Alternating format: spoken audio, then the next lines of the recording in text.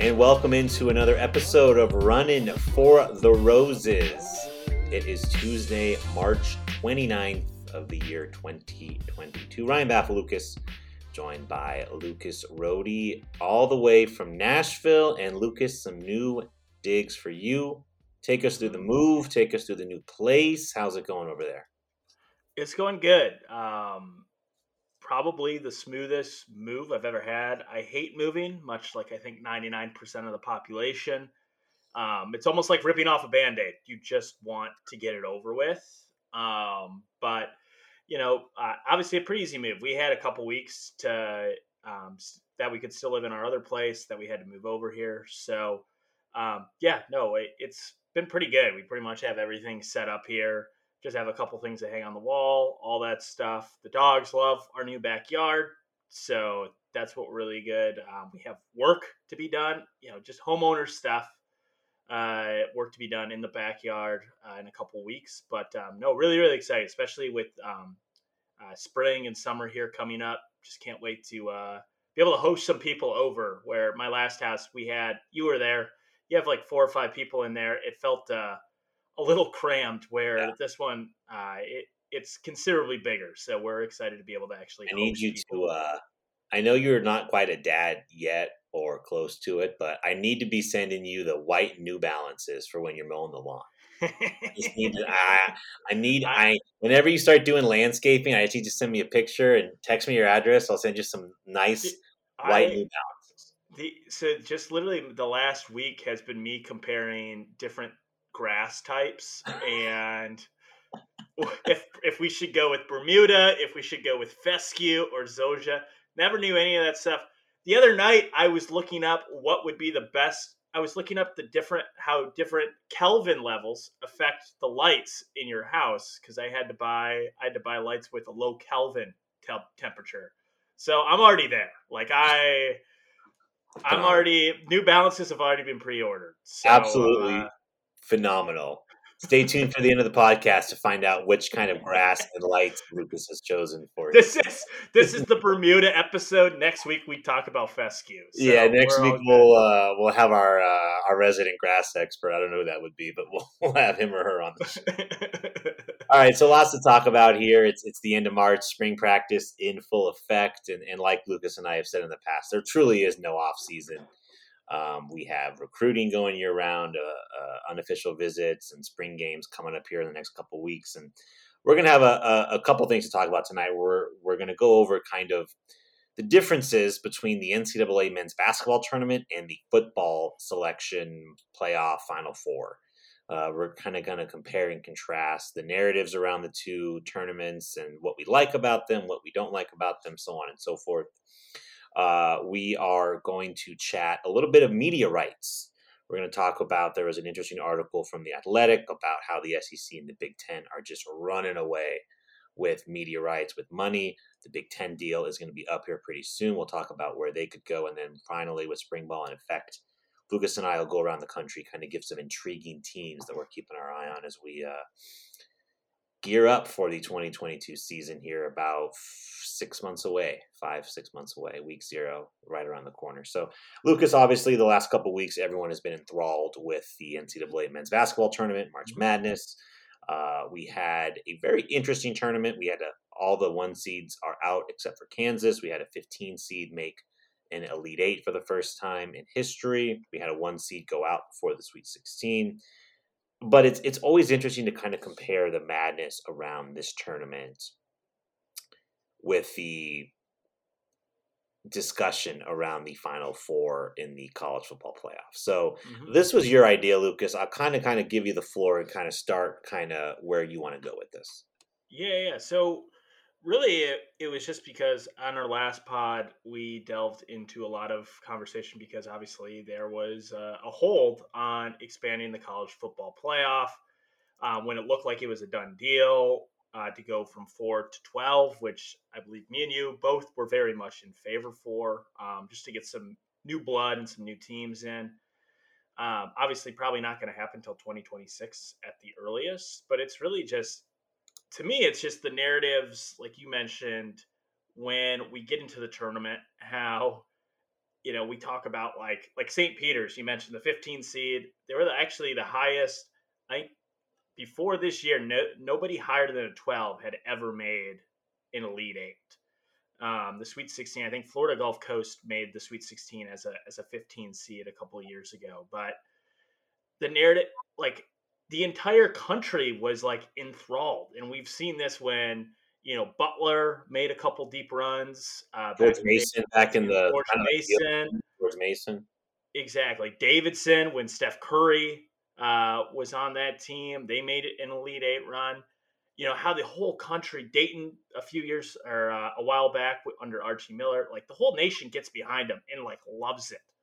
And to me, it just drives me nuts because when we go to college football, we have the same people that are then saying like, "Oh, should have Cincinnati really deserved to play in the college football playoff? Do any of these Group of Five teams actually deserve it?" Yet they love these underdog stories that happen in the NCAA tournament. And it just kind of drives me bonkers because I'm like, we can have this in college football. I'm not saying we need to have a 64 team tournament, but we can have more of these storylines happen. And I think, I was listening to the Cover 3 podcast, I think it was yesterday. And, Tom Fornelli was basically saying, like, we think there's way more parity in college basketball than there is in college football. But basically, since the BCS was created, there's been 12 different college football programs that have won a national championship. In college basketball, since that same time frame, there's only been 13 different college basketball programs.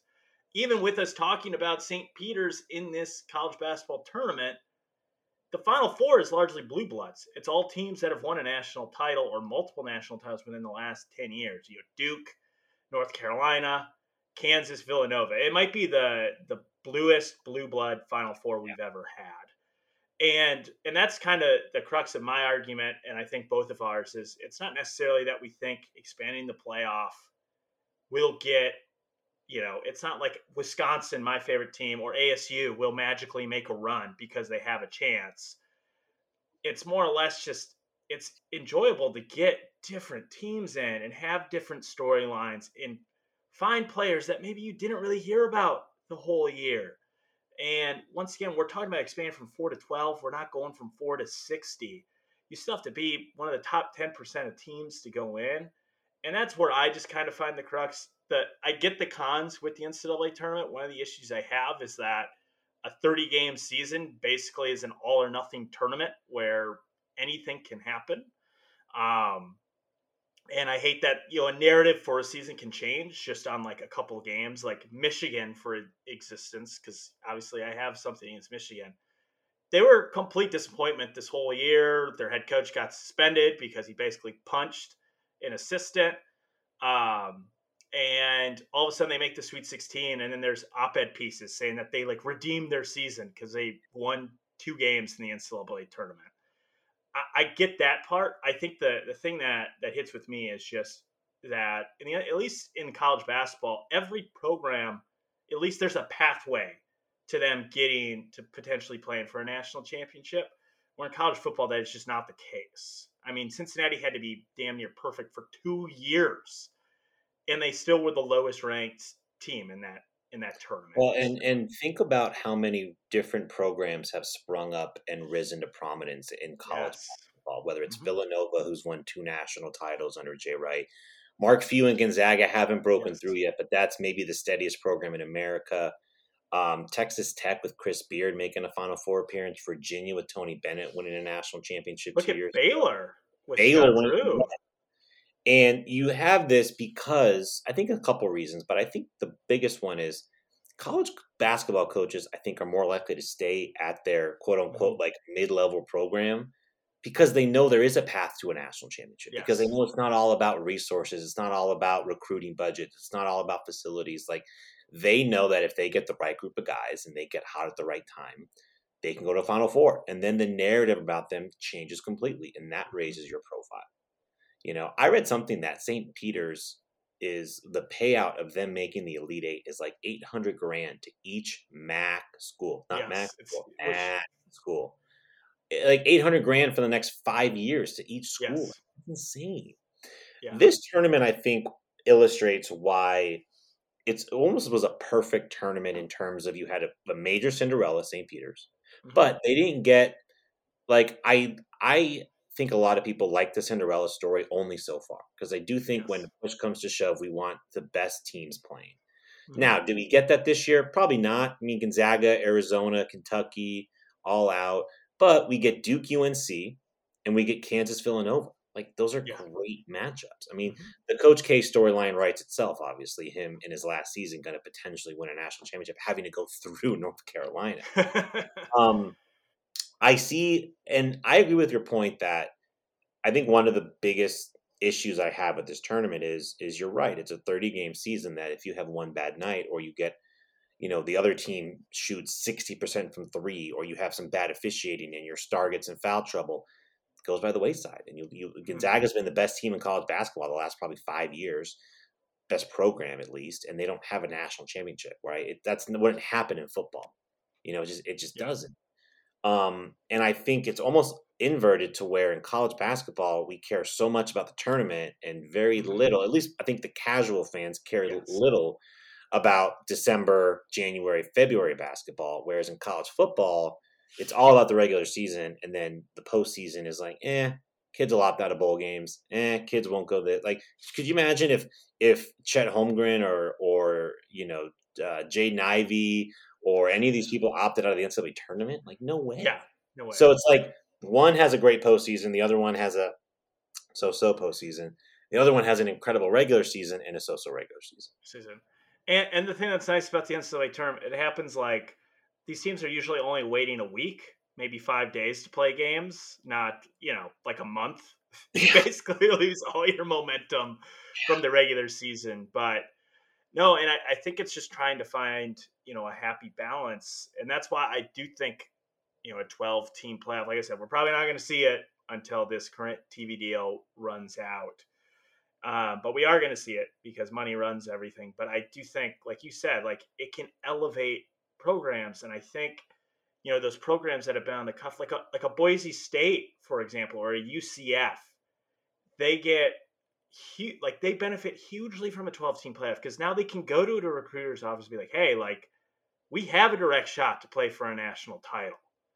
And I'm not saying it's going to take Boise being like they're not going to become a top 10 recruiting giant, but they might be able to get one or two or a handful of kids that might not go to them because for the simple fact that they don't believe that they can make a legit run in a Well, national and title. think about this, right? Would Brian Kelly have left Notre Dame or left Notre Dame for LSU if there was a 12-team playoff? No, Oh, because Notre Dame has a chance if they lose one game or they go undefeated to make the college football playoff, and they have a yeah, chance to win it.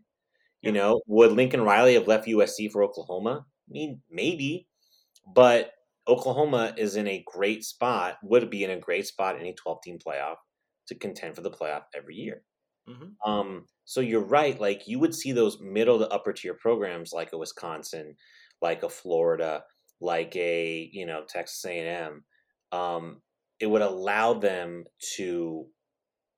I don't want to say have an even playing field, but it would allow them to compete, and it just would add more excitement to the sport. I mean, it would just hmm, add. You would have different fun matchups. You wouldn't see Alabama, Georgia, Clemson, and Ohio State every year. I mean, yeah, it gets monotonous, it gets boring, and you wonder why ratings are down. You wonder why people don't care about this. Well, I'm sorry, not a lot of people want to see a rematch of the SEC title game 2 weeks hmm, later. It doesn't. It's not doing it for people, and the sports become so. There's such a distance between the haves and the have-nots. yeah, I mean, there's such a distance between the top 4 or 5 programs in the country, maybe closer to 8 or 10, and yeah, the rest of the Power Five. We're not even talking about Group of Five. I'm not even talking about yeah, UCF, Boise State, Memphis, whatever. I'm talking about just and I said it a couple weeks ago, right? The idea that Indiana is playing the same sport as Georgia is laughable to me. I mean, it's just yeah. laughable. It's I mean, resource wise, Indiana would have to go undefeated 2 straight years to make the playoff, right? wow, Or yeah, like if Indiana loses 2 games, they're already out of it. So yeah, I don't know which is better. I think there's a way to adjust the football playoff to where you still get the magnitude of the regular season. And we've talked about it before. having 12 teams doesn't devalue the regular season. If anything, it increases the value of this, 8-2 playing 9-1. Like that's a Yeah. meaningful game, right? Like if Iowa is playing Minnesota and Minnesota's 8-2 trying to play, like that, those games matter on a national scale, not just who's going to win the West and get slaughtered by Michigan or Ohio State. Yeah. Or Utah breaks through and has a great season and they're rewarded with playing Ohio State in the Rose Bowl and not a chance to play for a national championship. Like for me, like last year, like Pitt and Wake Forest was like a great example. Like Yeah. that was such a cool thing. I mean, we're big college football fans, so we like loved it because there was no Clemson, there was no Florida State, no Miami, like in the AC championship game. But like the momentum of it just fell flat. You had Kenny Pickett, who was a Heisman finalist. Wake Forest was maybe having one of the best years in their program's history, and yet they're basically their reward. We knew that none of those teams, because they had more than one loss, was going to make a college football playoff. And the reward, they got to play in I think they played in the Cotton Bowl. Pitt did, and Kenny Pickett. None of those guys played.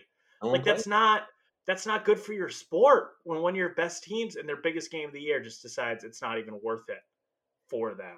And how awesome would it have been if Pitt went on to go play in a first round of a playoff game? If Pitt's the 8 seed and they're playing the 5 seed, Notre Dame, or the 5 seed Oklahoma State in the first round, like oh yeah, that'd awesome. It'd be great, man. It'd be fun.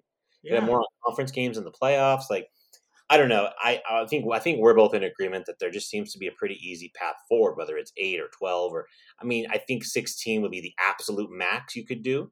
Yeah. 12 is a good number. 4 get first round buys, and 5 plays 12, 6, 11, 7, 10, 8, 9. Like it makes sense. You play the first round on campus, and it's a chance for schools to make more money, and you play the second round in the where like the New Year's Six bowls are, Rose Bowl, Cotton Bowl. It's easy to talk it out, and within 5 minutes we have a system that's pretty suitable. And one of the things, this will probably be my last point on this, is one of the biggest differences I think is the selection process. Like Selection Sunday is awesome for college basketball. Like especially if you have a team that is in it, like you're excited to see who you're going to be playing. You get to see the brackets kind of unfold.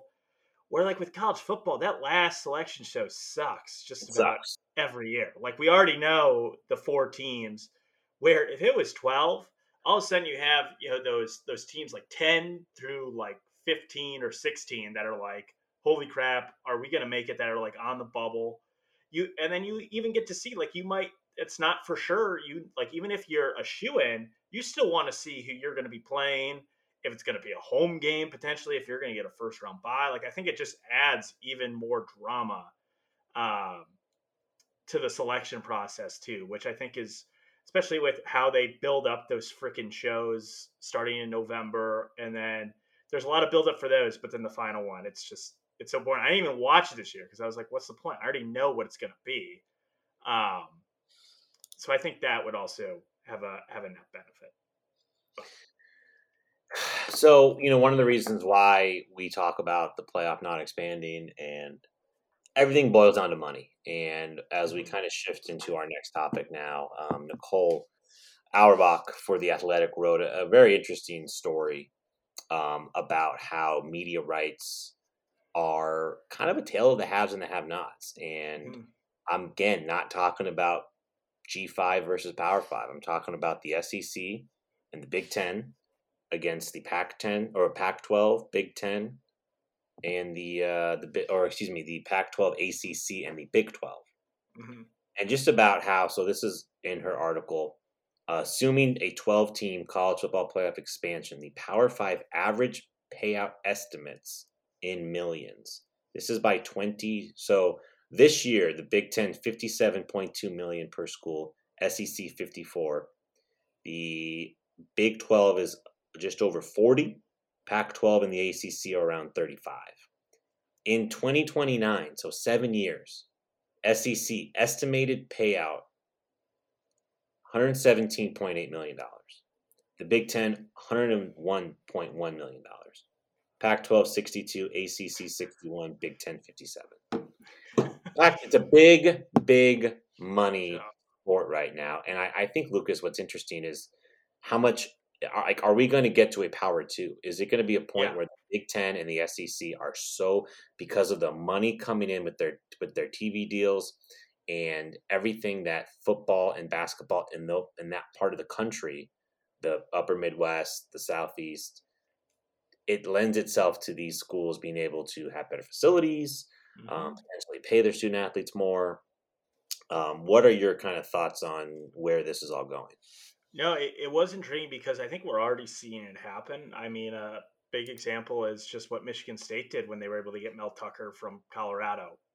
Basically, snatch him from another Power Five thing or a Power Five job. Basically, doubled his pay. Michigan State, which is And then, by the way, Lucas, when he got sniffed around by LSU, they gave him a 10-year contract extension. 10-year contract, which just like inflated all coaching costs. We just saw Pat Narduzzi got a 5-year extension at Pitt after having one really good season there. Like, yeah, and those guys can pay that money. It really isn't much for those schools anymore. And like you mentioned, it could be a big two. The biggest, I'm reading that article, the main reason why the SEC they stated would probably get more was because of the acquisition of getting Texas and Oklahoma, which will join the conference in 2025. It wouldn't shock me because obviously everyone wants to catch up and be at the same level. No one wants to fall behind. It wouldn't shock me if that point, I know the Big Ten hasn't expanded yet, but it wouldn't shock me if at that time that they do expand, that they add maybe 2 more teams to maybe try to close that gap with the SEC.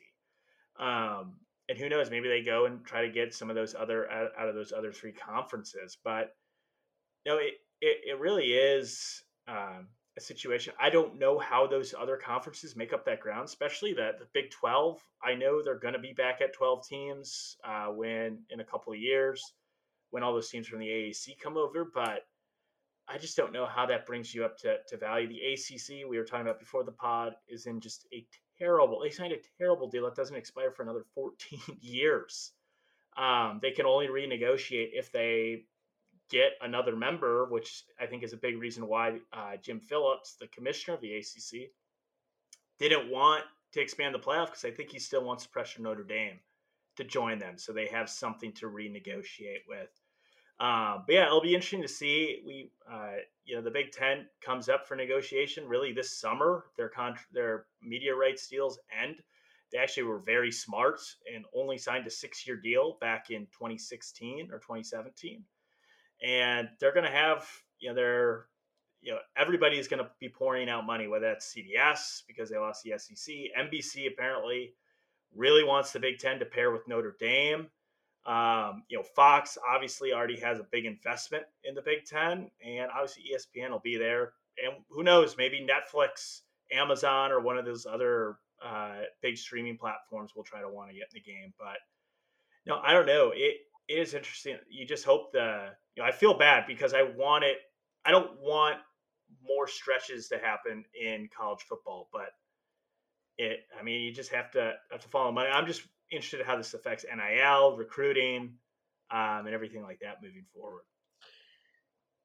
One of the things I thought about when you were talking was you just kind of look at the depth of the Big Ten and the SEC, right? And you look at, and I get it, those are the biggest conferences, right? Each have 14, so you have more teams, but you just look at the SEC and it's Alabama, Auburn's had good years, A&M's on the up, LSU won a national championship a couple of years ago, Georgia just won a national championship, Florida was in the a borderline college football playoff team last year before losing to Alabama.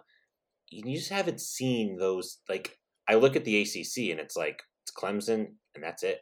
I mean, the Coastal's been a bit of a shit show for the last handful of years. Wake Forest had a nice year, 10-2 regular season. But like the ACC hasn't had a national championship contender besides Clemson since the Jimbo Florida State years, which was 2013, 2014. Like that's almost 8 years ago now. Not to make us feel old, but it is. Yeah. The Pac-12 hasn't had a legit national title contender since Marcus Mariota was at Oregon, and Marcus Mariota's on like his 4th NFL team. You know what I'm saying? Like, yeah. He made the playoff, I think, in 2017 as the last Pac-12 team, but you haven't seen those programs, those middle tier programs, like improve themselves and level up like you've seen Michigan State kind of do in recent years. Penn State get back with James Franklin. Wisconsin's always good. Iowa's always good. Minnesota had a double-digit win season a couple of years ago. And I just think, like, again, the money that you can pay coaches, the money you can pay for facilities, the money you can pay your assistants to stay, that's all part of it. And the Pac-12, like, the fact that USC was able to get Lincoln Riley was a shock. The fact that, like, finally somebody in the Pac-12 was able to, I mean, like, we just saw Oregon lose Mario Cristobal to Miami. Now, granted, it was, ACC it's not like he left for LSU or Alabama or something, but still, like, Oregon, who's been one of the best programs the last decade, has had a hard time keeping coaches. Willie Taggart fired after 2 years, or Willie Taggart left for Florida State after a year. Yeah. Mario Cristobal takes over the Leafs to go to Miami after a couple years. So it's issue. Washington's had issues with their coaching staff recently, and they hired Fresno State's coach, which isn't like a huge splashy hire. ASU is just probably going to hire like Jake Plummer, like Jarrell Suggs when they let go from Edwards at this point. I don't think they have any chance. And I just think that it's hurt some of the depth with not being able to get the high quality assistants. I mean, LSU just writes a blank check and hires Brian Kelly. A&M blank check hires Jimbo Fisher. I was going to say Auburn, but they've kind of about there with Brian Harsin. Well, and that's why it boggles my mind that when the playoff expansion came up, 2 out of the 3 schools that voted it down, it was all 3 were the alliance members, but the Pac-12 and the ACC, and I think those are probably the 2 conferences that would benefit the most by being expanded. I mean, the Pac-12 has not been in, like you mentioned, since I don't think 2017. They've been in the playoff, and they haven't even really had any close calls since then. And the ACC, when Clemson was down this year, they had nobody else that could step up to the plate to get it. And the more absences you've seen, you just see how bad that hurts the image of your conference. And that image carries over when you go to these TV deals. People don't want to pay top dollar for stuff that other people want to see. And right now, unfortunately, out of those 3 conferences, there's just not a huge demand for it as well. I love digging into the media stuff and who's going where. And last summer, the SEC kind of signed a landmark deal to take their content over to ESPN. I don't know how much you'd paid attention, but like basically the best TV deal in sports was the SEC game of the week. Like they signed the deal with CBS immediately, or in the following, it was following the Great Recession of 08-09. They signed like a 15-year deal, and they're basically paying like $55 million a year for that package, which is insanely underpriced. So SEC gets huge money from ESPN ABC to carry their major game, which I believe will be the nightcap game on ABC most weeks. So now, like, CBS has a major hole to fill in their college football coverage, losing the SEC, which really the only conference they had, only power conference they had. NBC, as there again, like you said, there are talks about them trying to. I think people have said that it would fit really well with Notre Dame to tackle the Midwest, Chicago, Wisconsin, Illinois, kind of part of the country. You're a fan of a team in the Big Ten. Where would be your what would be your preference, and what do you think is going to happen? I would love if so right now they split for football. They split their T1 rights with ESPN and Fox. Yep. I do like that they're on multiple networks. I've loved that they've gone with Fox. Fox actually owns majority share of the Big Ten network. So for me, I think they just have a good working relationship. I think it's almost like Fox News and MSNBC when it came to like coverage of college football. ESPN obviously stuck with their guys, the SEC, ACC, where on Fox you got a lot more coverage of the Big Ten, the Big 12, the Pac-12. And I would kind of like to see that continue. They obviously already have a deal with Fox originally for the Big Ten championship game. To me, I don't think they're going to sign back up with ESPN. I think they're going to split with probably Fox and maybe a CBS or NBC, or they're just going to go all in with one network. But I do not think they're going to be with ESPN, which to me in this day of age, to say that a power conference would risk not being on ESPN at all for any of their sports content is kind of crazy to me, because it almost feels like if you don't do ESPN, you're kind of in a black hole a little bit. But that seems to be the way. It could be feasible for them to do it.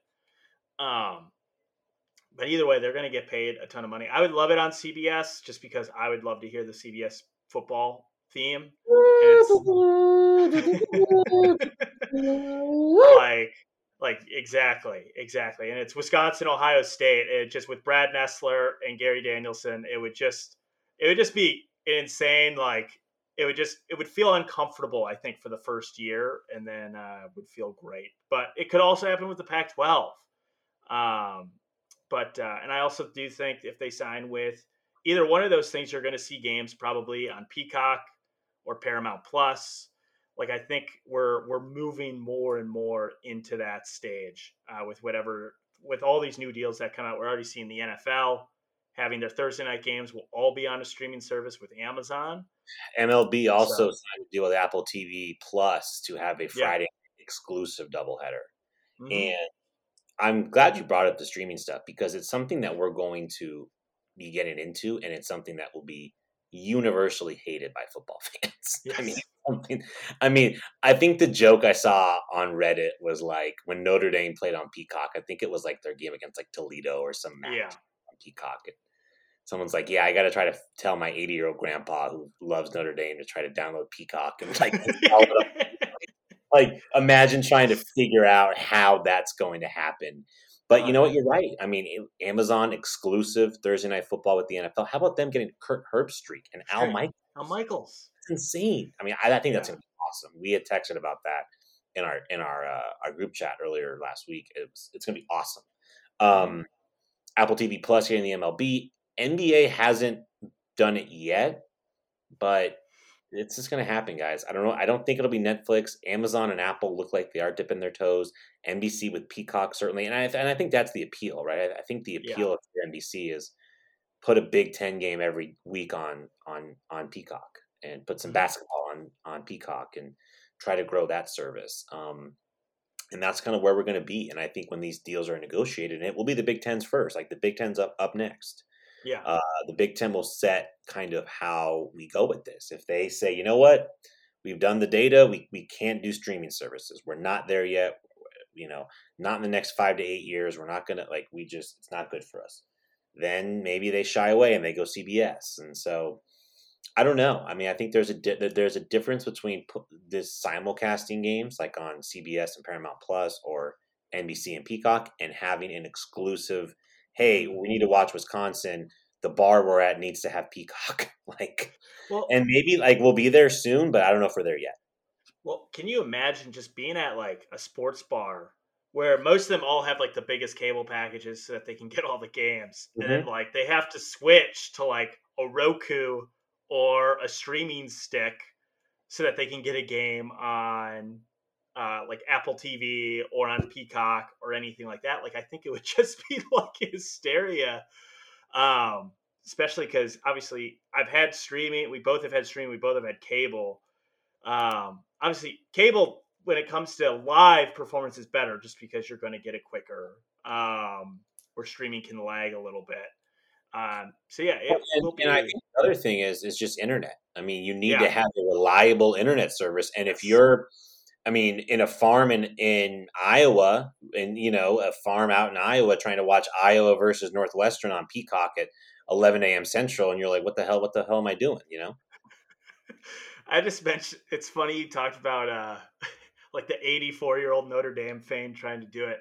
I remember when the NFL first launched NFL Network, and they had those Thursday night games exclusively on NFL Network. Yes.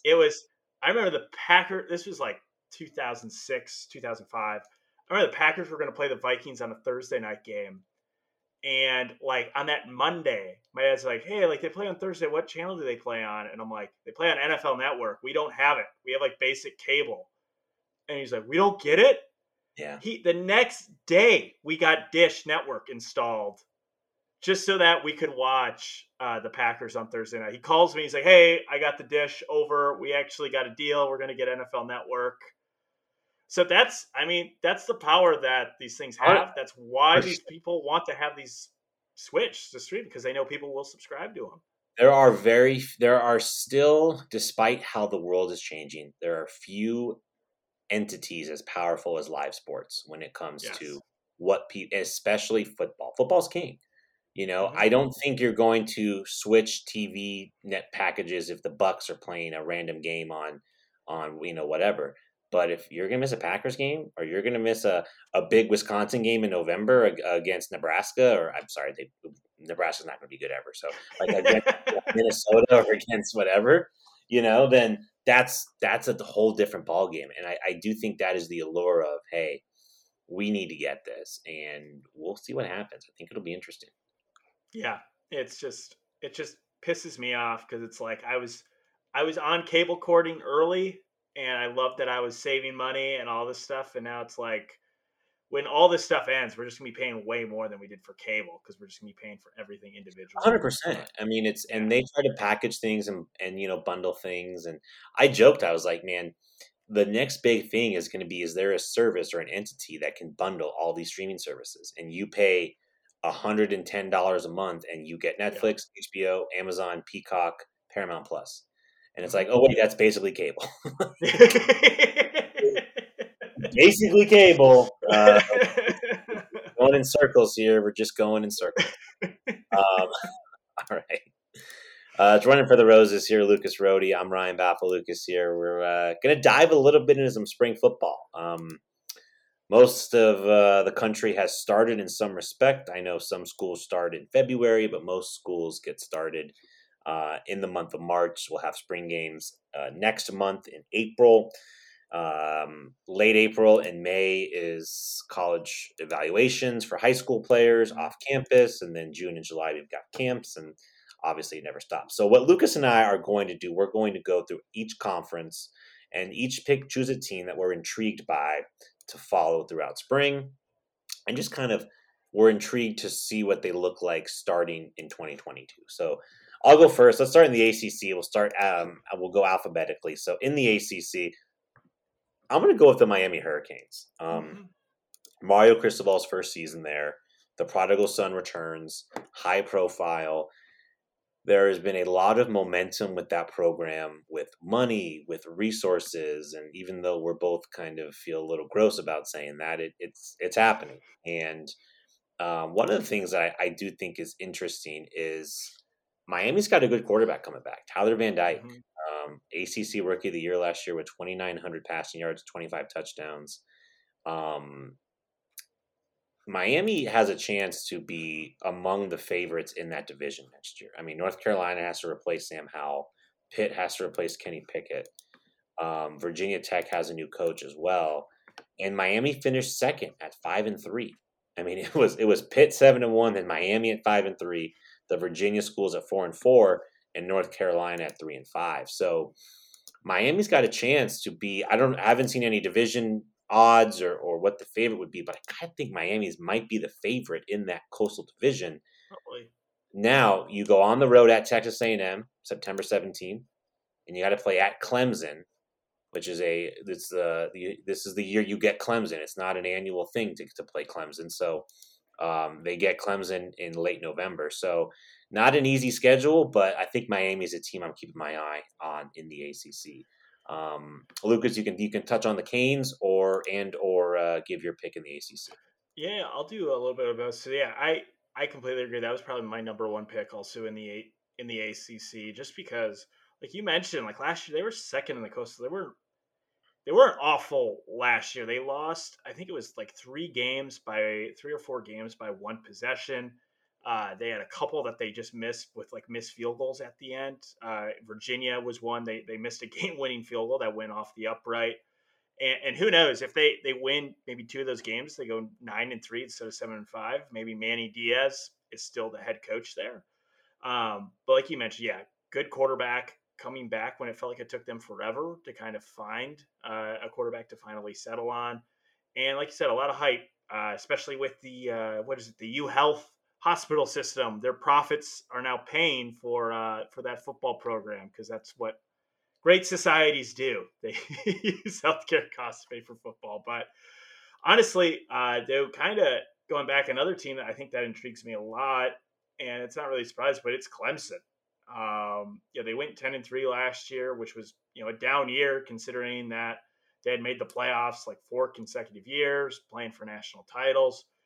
But I'm just interested to see, this is the first year they really have had inconsistency at the coordinator level. One of the things that we've prided Clemson and Dabo Sweeney was the consistency they had with Brent Venables, with Jeff Scott, Tony Elliott.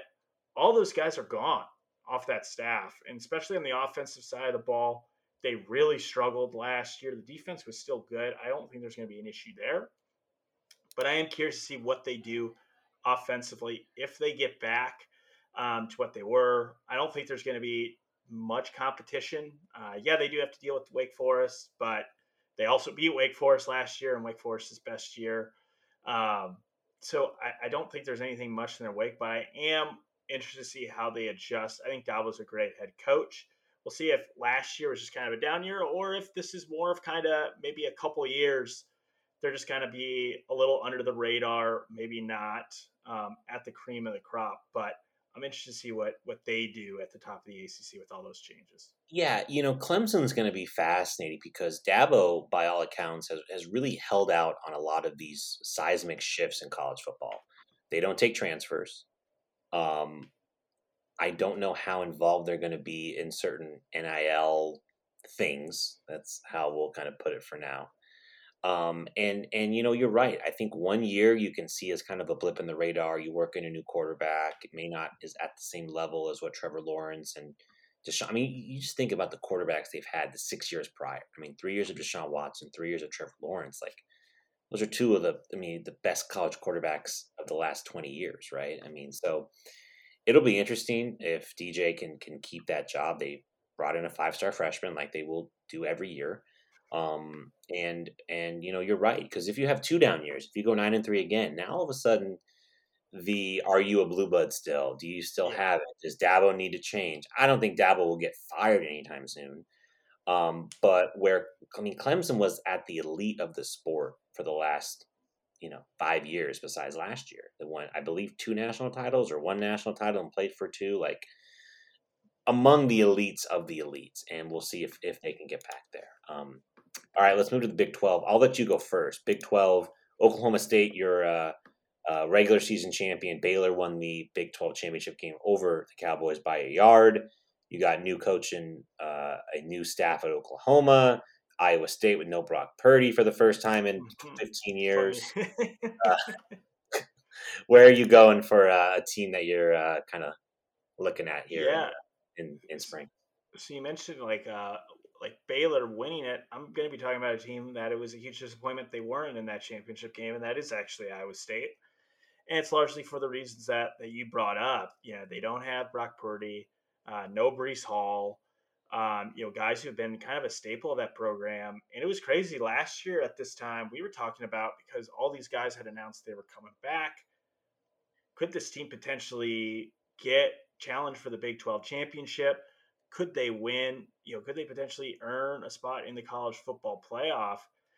And last year was a disappointment. They finished 7-6. They get their doors blown off them by Clemson, who we were just telling had a down year, and it just kind of was unsettling. And it was the most Iowa State season too. They were just losing games just by the skin of their teeth. They could have easily probably gone 10-2 instead of going 7-5, and we've heard all the conversations with Matt Campbell.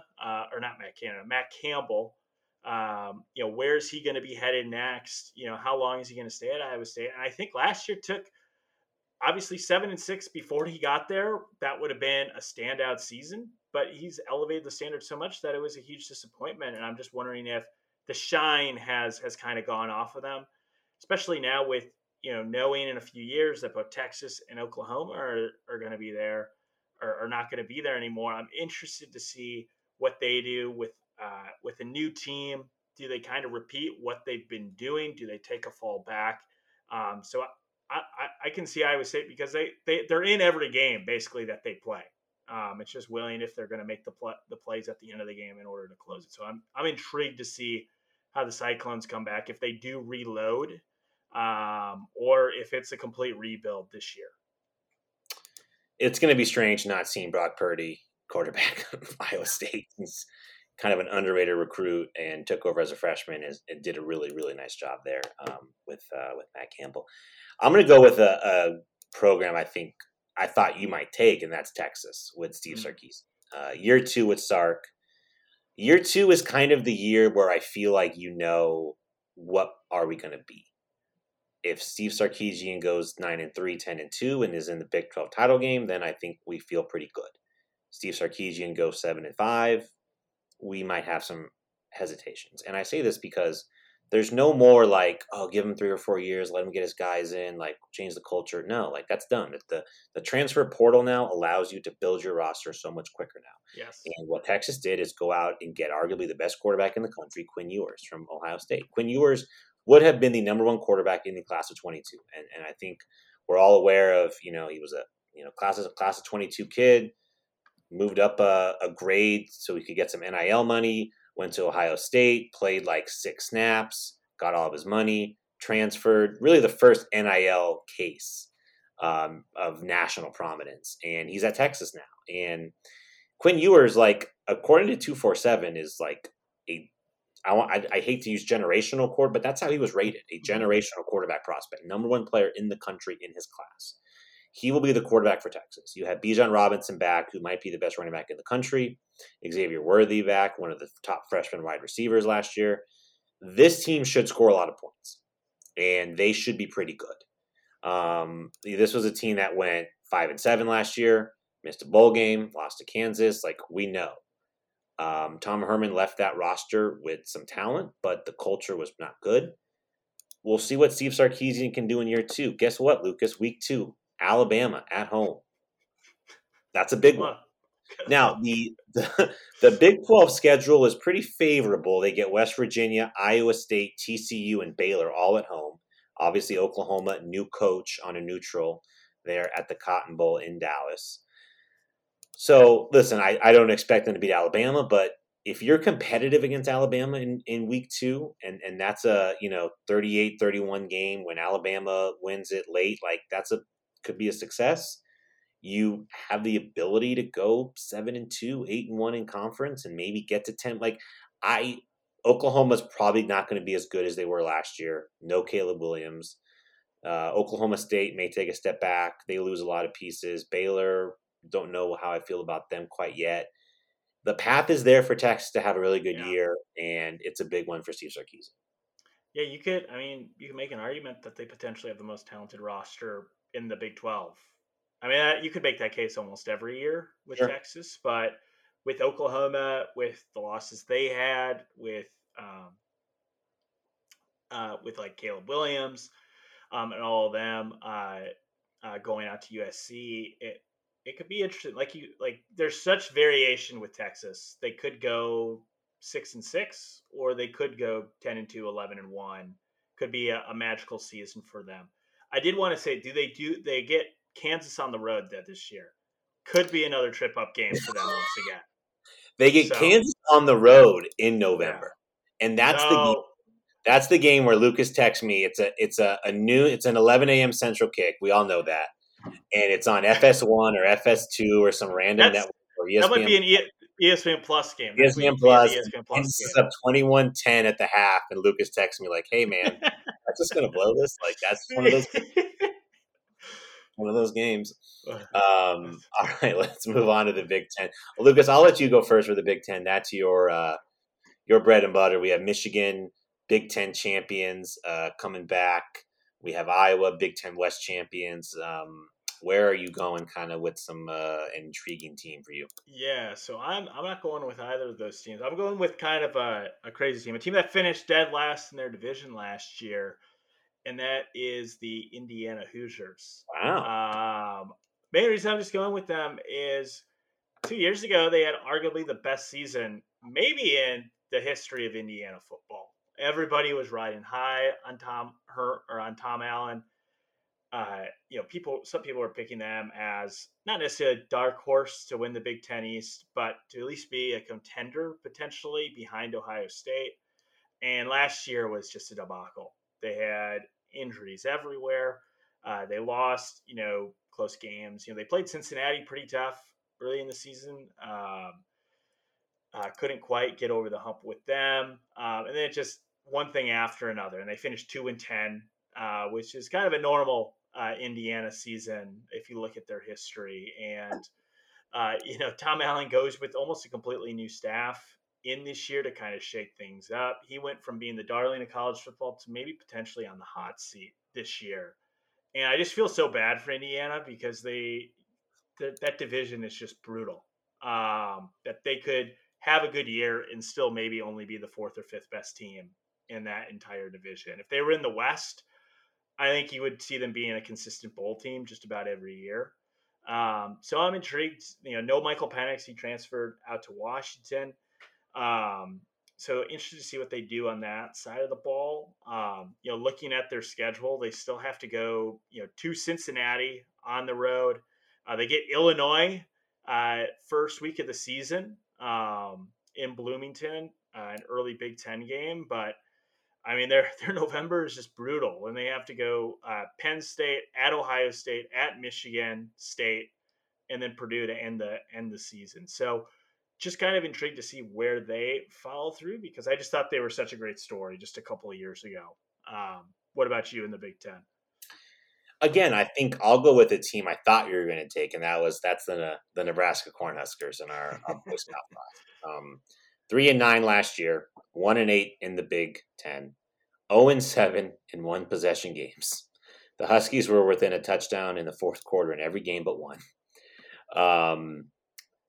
It's do or die for Scott Frost. I mean, this is it. You got to make a bowl game. You cannot just be competitive again. Like Brock Purdy, Taylor Martinez has ended his 8-year run as the starting quarterback of Nebraska. He has moved on somewhere. He entered the transfer portal. I forget where he went. He's at Kansas State. Kansas State. Okay. They bring in Casey Thompson from Texas to be their kind of presumptive starting quarterback. Non-conference schedule, you got North Dakota, Georgia Southern, Oklahoma, all at home. Your cross-division games are Indiana, Rutgers, and Michigan. Pretty doable. Not a bad draw. That's not a bad draw at all. And Rutgers. Wisconsin at home, November 9th. I mean, you end the season, Minnesota at Michigan, Wisconsin at Iowa. You better have 6 wins or 5 wins before that. Yeah. By the way, you start the season week 0, Northwestern in Dublin. This is if we didn't learn anything from Illinois last year, we start with the Big Ten team away from home in week 0. So. I mean, this is the Nebraska gets embarrassed at 6:30 in the morning, local time, and Scott Frost is fired by 9:30, 12:30 Eastern in week 0. They just leave him in Dublin, Ireland, man. Anyway, it'll be interesting. I think that is the coach on maybe the hottest hot seat heading into 2022. There are some other ones, but Scott Frost, you got to make a bowl game. You got to get to 6 wins. You got to show some improvement. We'll see if we can do it. Schedule isn't ideal. Pac-12. Not going to say ASU, unfortunately. I'm not say ASU. You know what? A team I think I'm sort of interested in, honestly, is Arizona. Jed Fish brought in the second-ranked recruiting class in the conference behind, I believe, Stanford. They brought in some really good transfers. They brought in a transfer quarterback, I forget his name, from Washington State, who was the Pac-12 Freshman of the Year last year, who was the presumptive starting quarterback.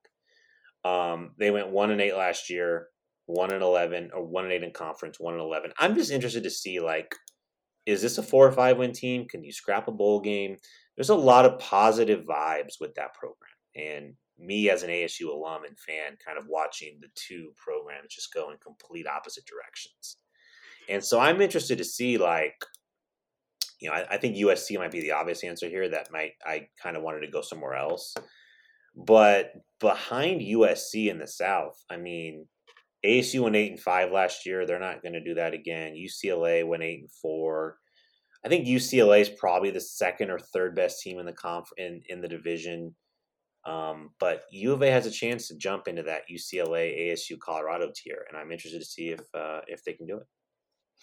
Yeah, I think it's always intriguing seeing teams come after kind of like heard on a podcast just calling it like year zero, like that first year for a head coach coming into a bad program where it's just like you just kind of got to get through that year, see what kind of players you have, get kind of the bad seeds kind of out of the program. Like you said, good vibes, good recruiting by Jedd Fisch. That was a hire that neither of us were super high on when it first happened. It just felt like they just wanted to hire a coach that was probably going to be relatively cheap and just kind of decided that he was the best guy for the job. We'll see if that does turn into anything. I'm also going to go the non-traditional route. I'm not picking USC. I'm actually going with the Huskies up in Washington. Last year was just a disaster for them. That was a team that was pretty talented, but just maybe had one of the worst college football offenses I think I've ever seen. I mean, it's a team that only had like 200 yards against who'd they lose to? Was it Portland State? It was Montana. Or Montana State. I think they could only muster like 10 points against them. But now you bring in, you get rid of Jimmy Lake. He had the issue where, did he hit a player? Was that the case that he did I don't know exactly. I know there's some issues sprouting up and some documents being revealed, and it's not a great situation for him. Yeah, but they bring in Kalen DeBoer, who had a nice run at a couple of years at Fresno State. Before that, had a nice year being the offensive coordinator at Indiana when they had that big year a few seasons ago when they went 8-5.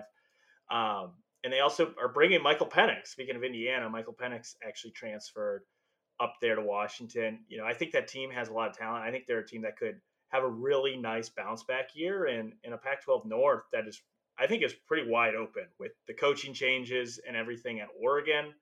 We're not sure quite what they're going to look like with Dan Lanning taking over. Stanford obviously hasn't really made a dent to do anything in the last few years. So I think Washington, could be one of those that the head coach had a lot to use there, and I think they could have a nice bounce back.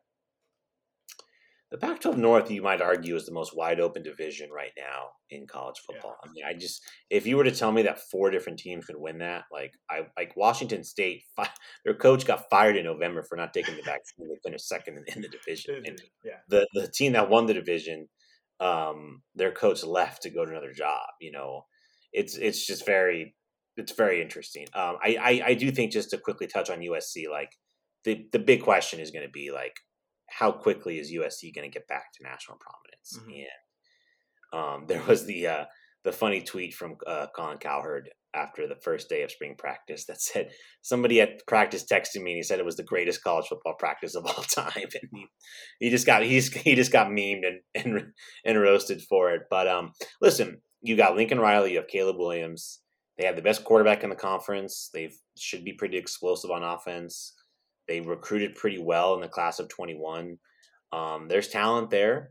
You do lose Drake London, Drake Jackson. Like, there are some significant departures, but Utah and USC is going to be a really fun battle in the South. I think those are clearly the 2 best teams, not only in that division, but probably in the conference.